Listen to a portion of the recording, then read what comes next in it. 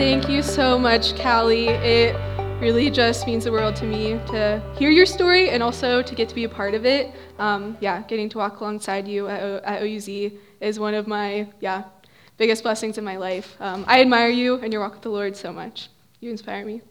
I'm Amber. If you guys haven't met me before, I'm an intern with Cru. This is my second year. I have the Tuesday nights at 7 o'clock, ladies. I'm really glad they were loud. I told them, if you are not loud, I'm going to be so mad. If this is your first time here, welcome. We're so excited to have you. But if you've been around for a while, you know that we're currently in a series called Guarding the Deposit, where we're talking about both doctrine and devotion. We've been discussing important theological concepts and how they should push us to love God more in our daily lives. And this is actually the part usually when people are talking, they show like a picture of their family or their spouse or their pets. But since I have none of those things, this is the closest I have. It's a stink bug. Oh, wait, there it is. Yeah, it's a stink bug that hangs out in my apartment. You know, I walk by and I'm like, hey, Steve. And he's like, I'm probably dead. I've been here for a while, but, you know. I'll flip it. Sorry if that grossed anyone out. But in all seriousness, today we're going to actually be talking about salvation. Feels like the big one. And when I was asked to talk about this, it honestly stopped me in my tracks. That might feel surprising because many of you have probably sat with me and heard me talk about the grace that God has shown us in Jesus. You might have even sat across me in front room as we went through a little booklet called Knowing God Personally that talks about how you can be saved. I love reflecting on these things, but it wasn't always that way. I accepted Christ when I was just 6 years old, like genuinely. I was like, yes, Jesus is what I want my whole life to be about.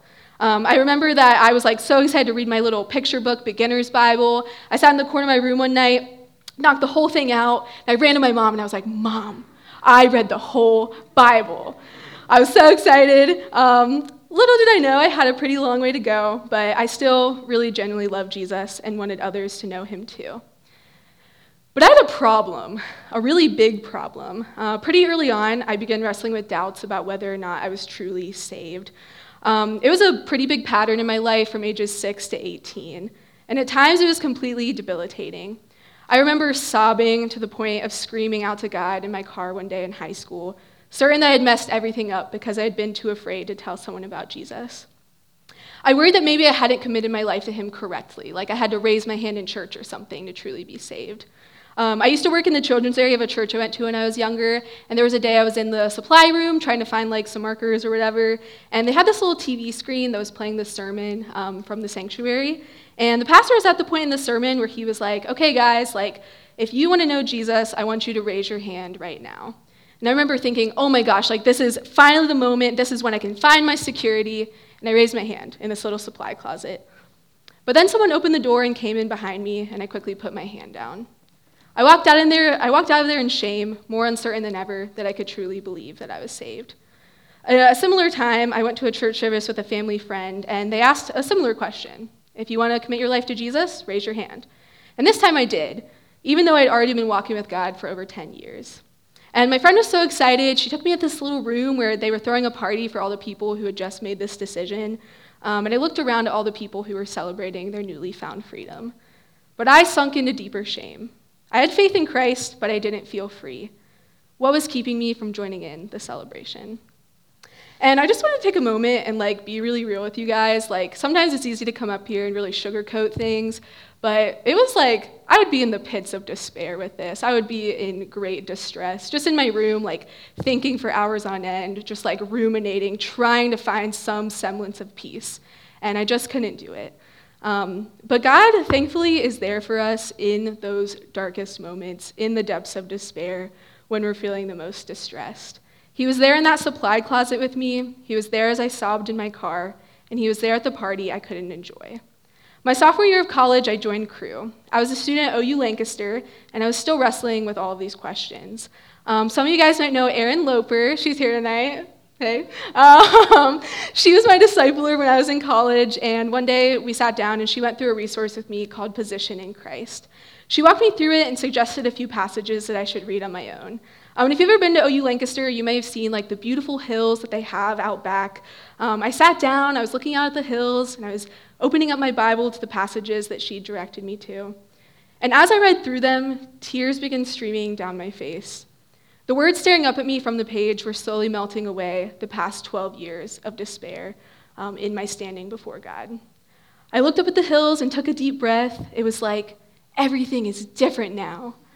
Which might sound dramatic, but it's truly how I felt. And you don't unlearn 12 years worth of harmful thought processes in a single moment. But it was the beginning of coming to know to the deepest part of my core that I was saved and no one could snatch me from my Savior's hand.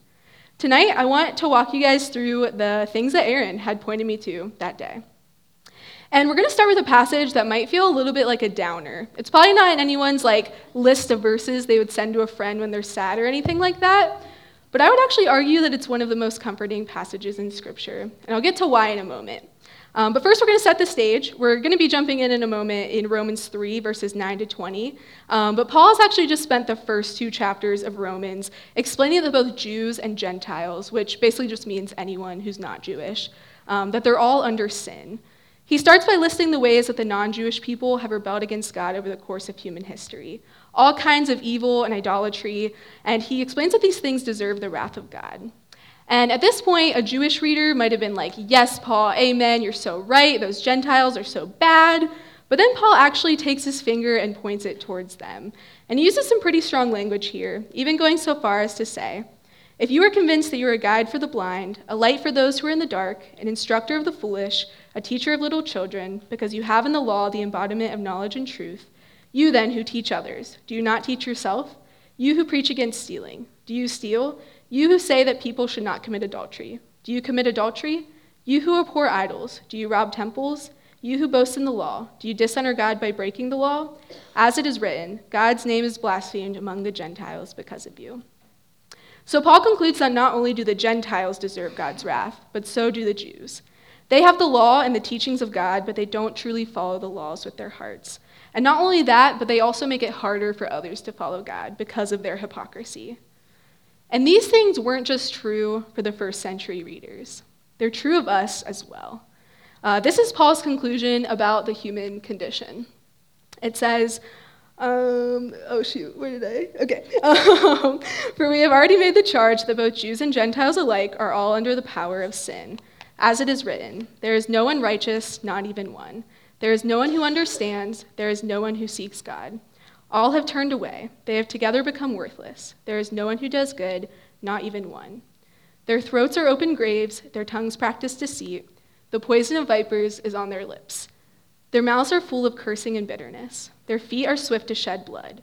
Ruin and misery mark their ways, and the way of peace they do not know. There is no fear of God before their eyes. Now we know that whatever the law says, it says to those who are under the law, so that every mouth may be silenced and the whole world held accountable to God. Therefore, no one will be declared righteous in God's sight by works of the law. Rather, through the law, we become conscious of our sin. That's pretty bleak, right?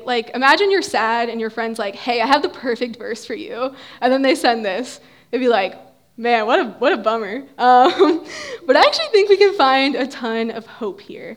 As I read this for the first time outside of OUL, it was like a boulder the size of an airplane was being lifted from my chest. It was putting words to a reality that I'd felt to my core for so long. I couldn't be righteous on my own. Each day that I lived, I was measuring myself up to a sort of law. Not the Jewish law exactly, but one of my own making. Was I living well enough? Could I feel okay? Were things between me and God good? Verse 19 tells us that no one can achieve complete righteousness through the law, but that it existed to make people aware of their sin and inability to follow it. Where my failures to achieve perfection should have been pushing me closer to Christ, I would instead end each day condemning myself for not living up to my standard. I knew that God desired me to live righteously, but I failed again and again. So if the human condition is so bleak, and if we see it to be true even in our own lives, how are we to ever achieve righteousness? Obviously, God desires that we would live in a way that's pleasing to him, right? I sat there at OUL thinking, wow, okay, so I'm not alone in feeling this ache that I can never be good enough. I'm not alone in becoming more and more aware of my sin as I try to live a holy life. But what now? Romans 3 continues like this. But now, apart from the law, the righteousness of God has been made known, to which the law and the prophets testify. This righteousness is given through faith in Jesus Christ to all who believe. There is no difference between Jew and Gentile, for all have sinned and fall short of the glory of God, and all are justified freely by his grace through the redemption that came by Christ Jesus. God presented Christ as a sacrifice of atonement through the shedding of his blood, to be received by faith. He did this to demonstrate his righteousness, because in his forbearance he had left the sins committed beforehand unpunished. He did it to demonstrate his righteousness at the present time, so as to be just and the one who justifies those who have faith in Jesus. So this is an extremely theologically rich chunk of scripture, full of the beautiful glories of the gospel.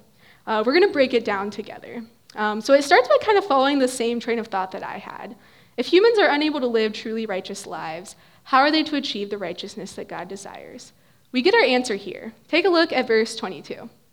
It says, "This righteousness is given through faith in Christ to all who believe." I want you to take a second just to notice how incredible this is. Paul just got done talking at length about how humans are not righteous, nor can they obtain it through the law. It's been the question on everyone's mind throughout the course of the entirety of human history. In the Old Testament, God's people, the nation of Israel, failed to follow the law again and again and again. You and I feel the ache of the unending gap between God's perfection and our imperfect lives. And all of these things find their resolution in Jesus Christ. It's incredible. But how is it so? Look at this section of verse 24 and 25. It says, "And all are justified freely by his grace through the redemption that came by Christ Jesus. God presented Christ as a sacrifice of atonement through the shedding of his blood, to be received by faith." There's this really important theological word here, justified. And the meaning of this word is to be declared righteous.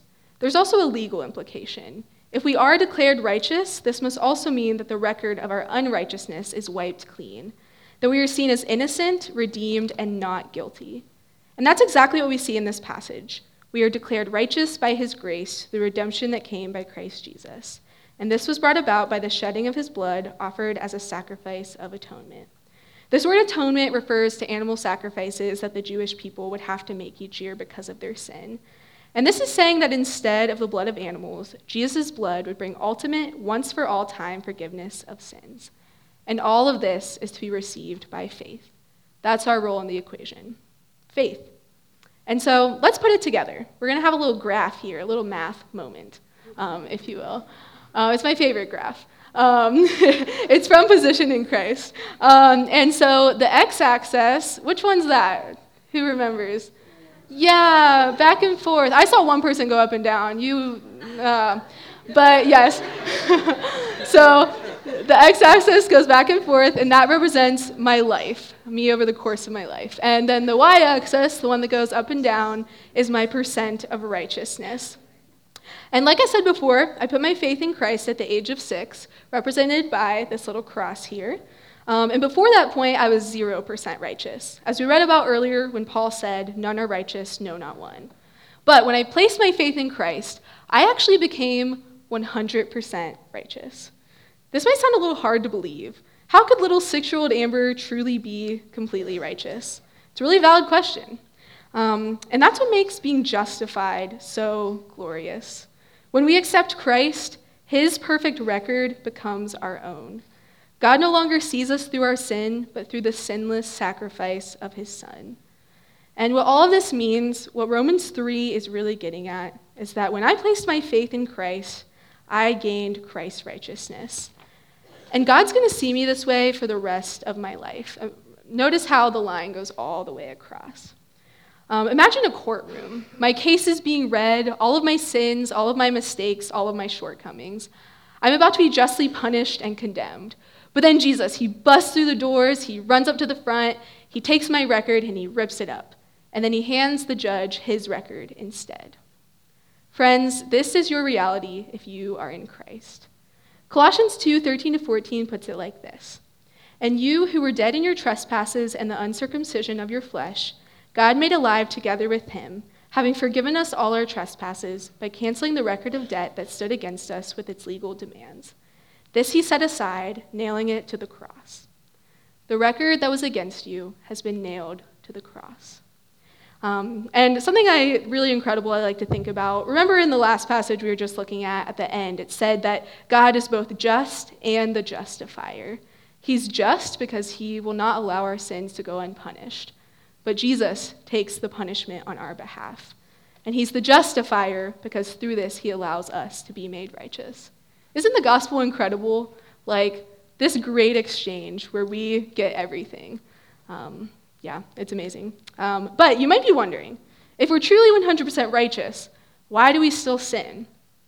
Remember that the top line there shows us how God will view you for the rest of your life, because Jesus' righteousness is your own. And like we've discussed at length, this is called justification. At the same time, though, there's something else going on. It's a process called sanctification, another really important theological word. And this is more what that looks like.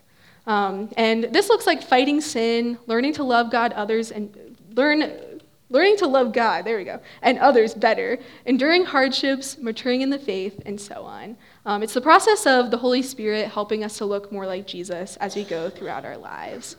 And the great news is, notice that little down point there? I'm just as justified in that moment as when I'm doing really well. That reality of me being righteous is something that God is always going to see me through. And then there's one more thing I wanted to tell you guys about, and this is something called glorification. And it looks like this. And this is basically when I die, I'm going to be with Jesus, and I will become like him. This lens of righteousness that God has been seeing me through will become my actual reality. I will no longer sin. And so there's a phrase that goes with each one of these categories that I think are really helpful to think through. For justification, it's that we're saved from the penalty of sin.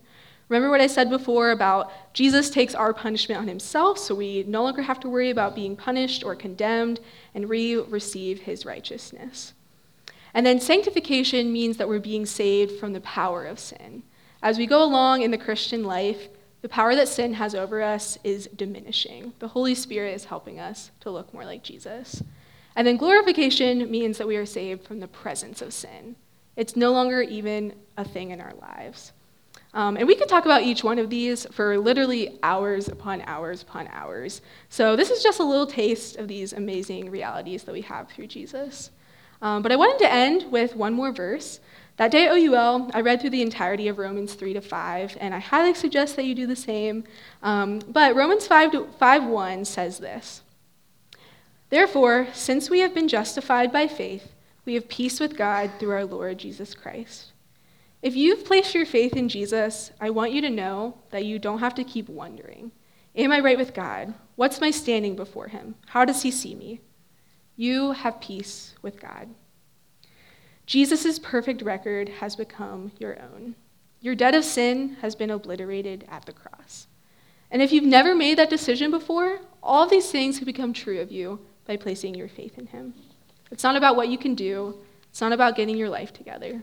Jesus wants to redeem you. He wants to burst through the courtroom doors and justify you once and for all. In this series, we've been talking about how theological concepts can push us towards greater love and greater devotion to God. I can think of nothing that frees us to love God more than being completely secure and settled in him. Imagine someone were to get married. They enter a covenant with their partner, they exchange vows where they promise their lives to each other, they have a celebration of their love for all their friends and family, they change their last name, move to a new house, everything about their identity changes. But imagine that every morning, one of them wakes up and has to ask their spouse in fear, "Are we really married? Do you really want to be with me? Am I good enough for you? Are you going to leave me?" That would be a pretty miserable marriage. And a lot of the time, this is what my relationship with God felt like. The glorious thing is, though, even in the midst of these doubts, the person in the scenario would still be married. Likewise, God had truly saved me. He had justified me. He had changed everything about my identity. He was just waiting for me to start enjoying what he had already done. Don't wait 12 more years to join in on the party. I'm so grateful that God was there for me in those moments of despair and distress. He heard my cries, and I'm so grateful that he intentionally opened my eyes to these realities that fateful day at OUL. I hope that for some of you, this can be that day. Let's pray. Dear Lord, I thank you so much for these glorious realities. I thank you that you've made a way for us to be made righteous and to have complete peace with you and to be safe with you for eternity. Help us to not be quick to forget it. Bring these things to mind as we go throughout our week and throughout our entire lives. I pray for anyone here who is a Christ follower who might be struggling with similar doubts that I had. I pray that you would comfort them and help them to know that they have peace with you through Jesus. And if you're here tonight and you've never made the decision to follow Jesus, I want to give you the chance to do it now. I won't make you raise your hand or anything. It's not about that. It's about the position of your heart. We're going to take a few moments to pray in silence, and if you're a Christ follower, I want you to use this time to praise God for your salvation. And if you want to become a Christ follower, just tell him. There's no magic words. Just let Jesus know that you want to place your faith in him, you want him to be the Lord of your life, and you want him to forgive all of your sins once and for all. We'll go ahead and pray in silence for a few moments, and then I'll bring us back together.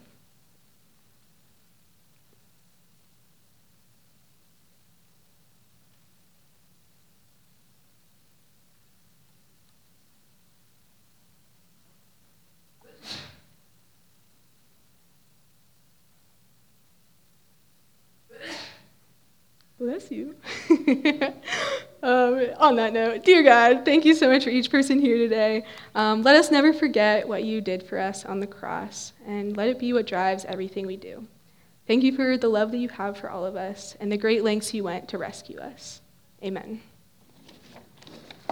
Thanks to our listeners for tuning in to this episode of the 180 Podcast, a production of Cru in Southeast Ohio. If you enjoyed this episode, please give it a like, a share, or leave an encouraging comment, and that will go a long way toward helping others hear about the podcast. The podcast isn't the only thing that we do.